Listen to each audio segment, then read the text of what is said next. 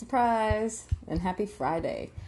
Welcome to the first ever bonus episode of Never to Be Seen Again. In this little episode, I'm going to do something a little different. I'm not going to talk about missing persons today, so sorry if that's what you thought this was going to be. But I have a feeling that you'll enjoy this as well. No worries though, your normal episode will be posted as usual on its usual day. I just wanted to try and make your Friday a little bit better. So as some of you may have guessed, today I'm going to tell you about does, and no, not the animal. I picked out 2 cases of unidentified does this week, and that's what I'm going to be telling you about. These does are not even in the same state, so I threw that little twist in as well. I'm really excited to tell you about these 2 cases, but I feel like I need to warn you before I jump into them. The circumstances surrounding their deaths could be hard for some people to listen to, so listener discretion is advised. But if you're still listening, let's just jump into the first case.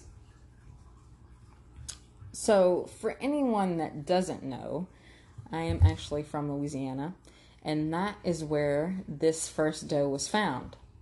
When I first started doing research for this podcast, I came across this case and it caught my attention. I didn't do a deep dive into the case at the time because, of course, I tell you about missing persons cases in regular episodes, so it just didn't apply to what I was looking for. I still wanted to cover this case for all of my Louisiana listeners, though, because I don't recall hearing about this case at the time. Now, I'm not from the area where this case takes place, but I don't recall hearing about it when it first occurred. But if you have heard about it, just sit back and let me refresh your memory. If you haven't, though, let me tell you about it. So this is the case of the 2007 Orleans Parish Jane Doe. In the Doe Network, this is case number 864-UFLA. So on Wednesday, October 17th of 2007, police officers respond to the area of Florida Avenue and Franklin Avenue in New Orleans. It is an area near train tracks under the Lagniappe Bridge. There, they find a burnt gray Intrepid. Inside the vehicle, they find burnt skeletal remains. The officers discover that the vehicle had actually been reported stolen prior to the fire. The fire was actually so intense that the body inside of it was fragmented, and actually parts of the body were not able to be recovered. The body was so damaged, in fact, that facial reconstruction was not even possible in this case. What was able to be determined, however, was that it was the body of a female that they believed to be between the ages of 30 and 40, but her race could not be determined. So an anthropological exam determined that this Jane was dead prior to the fire. It is estimated that she was deceased anywhere around 1 to 24 hours prior to the discovery of her body. The small piece of good news in this case is that they were able to obtain this Jane's DNA, so it stands to reason that testing could be done to match her to any possible relatives. But hold on, her story doesn't end here.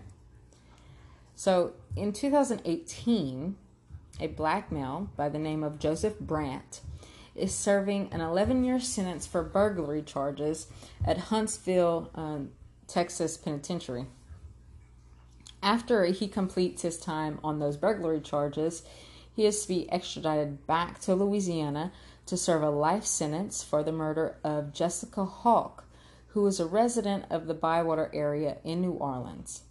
Brandt had confessed in 2016 to stabbing and killing Hawk in her home in August of 2008.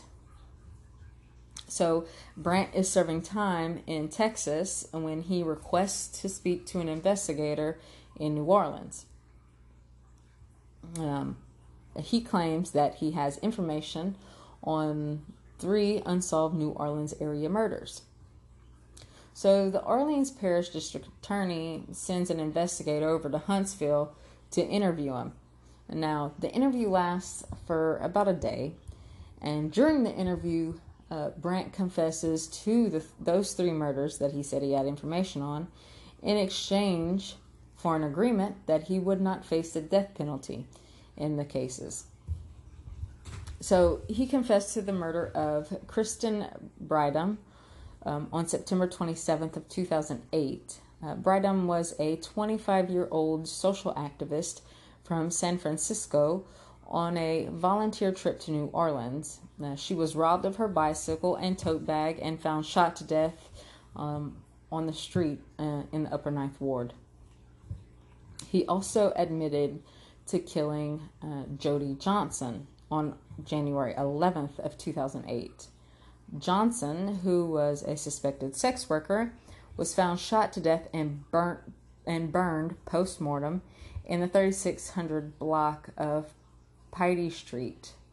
Brandt said he saw her walking in the 7th Ward, solicited her for sex, drove her to the abandoned block, and forced her to perform oral sex while she had a gun pointed to her head. Brandt said he then forced Johnson out of the car and into an overgrown vacant lot, where he fatally shot her in the head before he poured gasoline on her and set her on fire.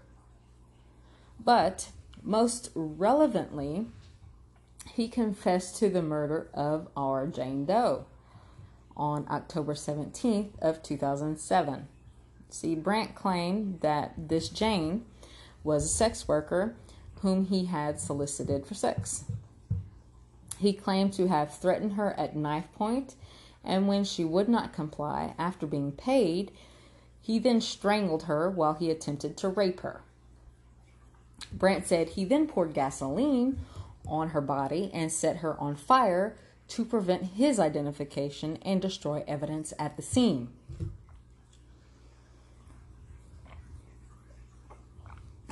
So, I don't know if at the time of his confession, Brandt provided any more details about this Jane's physical description, but if he did, none of the sites that provide her information have been updated. So, Brandt is eventually brought back to Louisiana, and his attorney enters a not guilty plea on his behalf in September of 2018. So, Brandt starts having to go to court in regards to these 3 murder charges for things like pretrial motions and stuff like that. But apparently, Brandt is pretty fond of making a spectacle of himself and causing a disturbance in the courtroom whenever he's in there. So, for example, on January 10th of 2019, he's brought into the courtroom for some kind of legal motion, and he immediately starts yelling upon his entrance. Someone else unrelated to his case is being arraigned by the judge when he just shouts, I need to go to a hospital. I need to go to a fucking hospital.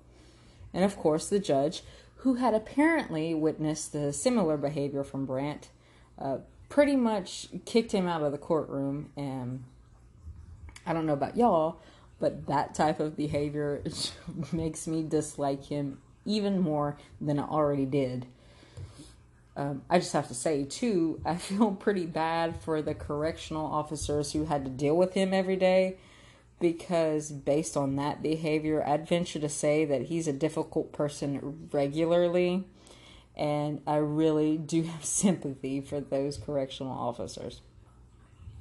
Anyway, on April 11th of 2019, Brandt was ordered to be sent to the state mental hospital for a competency restoration treatment after a court-appointed sanity commission doctor recommended that he be found incompetent to proceed with his case. The judge ordered his immediate transfer to the Eastern Louisiana mental health system in Jackson on an emergency basis, and it's the first time that this judge has ever done that in her life or in her time on the bench. So Dr. Rafael Salcido, who is a forensic psychiatrist, said, and I quote, "It's apparent he's not able to rationally understand the proceedings against him or assist counsel. Assuming he's as sick as he presents, he really needs to be admitted to a hospital, maybe on an emergency basis, because he's created quite a ruckus." So as far as I can tell, Brant is still at Louisiana Mental Health System receiving treatment. He has yet to be convicted or sentenced in those 3 additional murder cases, and they won't be able to proceed until he's declared mentally competent or stable. And that is the story of the 2007 Orleans Parish Jane Doe and the POS serial killer who murdered her. It's important to remember, though, that even though we know who murdered her, we still don't know who she is, and she probably has someone who misses her. Just because she was found in Louisiana, too, doesn't mean that she is from here.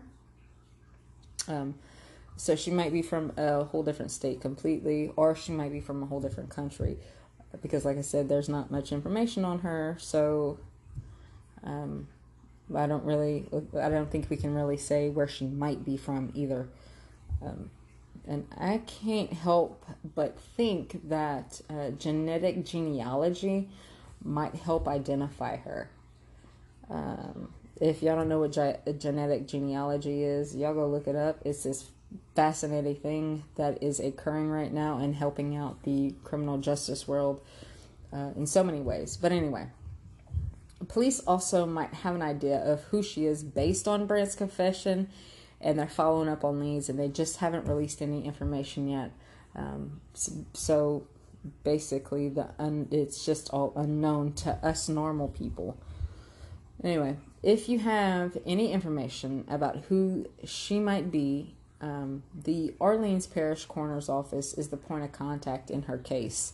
And the reference case number and the contact number for the Coroner's Office is on her Doe Network profile. So I'm really glad that I didn't do that deep dive into this case back when I originally saw it, because I was so surprised to see that she was actually murdered by a serial killer, and a serial killer that I didn't know of too. I mean, I am a true crime junkie, as some might say, and I try and keep up on all the serial killers, but I really hadn't heard of Brant. And I'm really glad that I looked into her case and found out about him. I do think that it's really kind of shitty that he hasn't had to answer for the murders that he confessed to, but I guess all in due time. I am more curious to find out who she is, because this was back in 2008, so 2007, so some time has passed since she was found, and nobody has identified her. But that happens, I guess. But anyway, I hope you found that story as interesting as I did when I researched it, and I hope that you liked me telling you about it as much as I liked telling you about it. So before I get into this next case, and this one's not going to be a long one, I have to warn you again that this case may be hard to hear. I'll warn you that this is a case about a child, so if the death of a child is something that you don't want to hear about, you might want to turn this episode off and just tune in for the next normal episode. So we're going to head over to Georgia now to talk about the 1988 Ware County Little Jane Doe. This is case number 15UFGA in the Doe Network.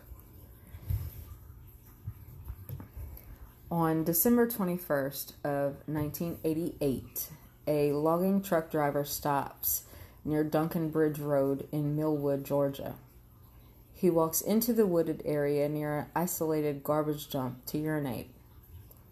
The driver sees a wooden TV console cabinet, like an entertainment center, you might call it, in the woods, and he becomes curious. So he kicked the console and it broke open. Inside the console, he found a black metal suitcase encased in a plastic sheet. The suitcase was wrapped in silver duct tape and appeared to be sealed with cement. The driver pried the suitcase open, and what he found was unbelievable. The suitcase was filled with cement, and inside the cement was a gym bag. When he opened the gym bag, he found the remains of a little girl wrapped in a brown baby blanket. The police were called as the truck driver cried about his discovery. It was determined that the girl was an African American female between 3 and 4 years old. She was said to be between 2 foot 8 inches and 3 foot 1 inches, and between 23 and 27 pounds. She had black curly hair that was in a ponytail tied with a brown rubber band, and she had bright bows in her hair. She was wearing white thermal pajama pants with maroon trim, and a knit pullover shirt with a red pony emblem in the upper left chest area. She was also wearing a disposable diaper. Her right ear appeared to be pierced, but she was not wearing any earrings at the time she was discovered. It is estimated that she died 1 to 2 months before she was found. The cause of death was undetermined, and so her case is not classified as a homicide. It has been 31 years, and she is still unidentified. So eventually, a potential link to Albany, New York was discovered in her case through the investigation process. Authorities then worked with a local television station in 2009 to put together a news story for the public, attempting to find any relatives. But they were unsuccessful in finding any additional leads. So I have to say that what bothers me, and probably what bothers most people who have heard her case, is how taken care of she seemed to be. But yet she was hidden and thrown away like trash. So there are sketches of her online, and those sketches, especially the newer ones, depict her as this adorable little girl. And looking at those images, I could not imagine anyone wanting to hide and throw away that beautiful little girl. She definitely doesn't deserve to be known as Little Jane Doe or Christmas Doe. She deserves to be known by her name. And my hope is that after 31 years, we finally find out what her name is. So, the Georgia Bureau of Investigations, the Ware County Coroner's Office, and the Ware County Sheriff's Office are all working together in her case, and any of those agencies can be contacted if there is any information known in her case. Those agency phone numbers, points of contacts, and the case number, along with her sketches, can be found on her Doe profile. And sadly, that is the case of the 1988 Ware County Little Jane Doe. Let's just take a breather after that one. I'm sorry. So I hope that you enjoyed this bonus episode. If you did, you know what? Tell your friends. Share it on social media. Just get it out there. Even if you don't like the podcast, don't do it for me. Do it for these two Janes or any of the missing persons that I cover in regular episodes.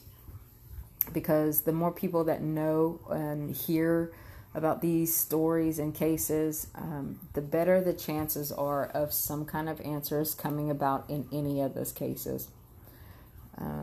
If you're not a fan of the podcast, that's fine. You don't even have to mention the podcast. Just tell people about these cases. Tell them to go look them up online. Get the information out there. Maybe we can somehow spark a new flame under these cold cases and get something solved. But I hope that I made your Friday a little better, even though these stories were sad. And if you're a regular listener, you'll be hearing from me on Wednesday when I'll be back with your normal programming. Okay, thanks y'all. Bye.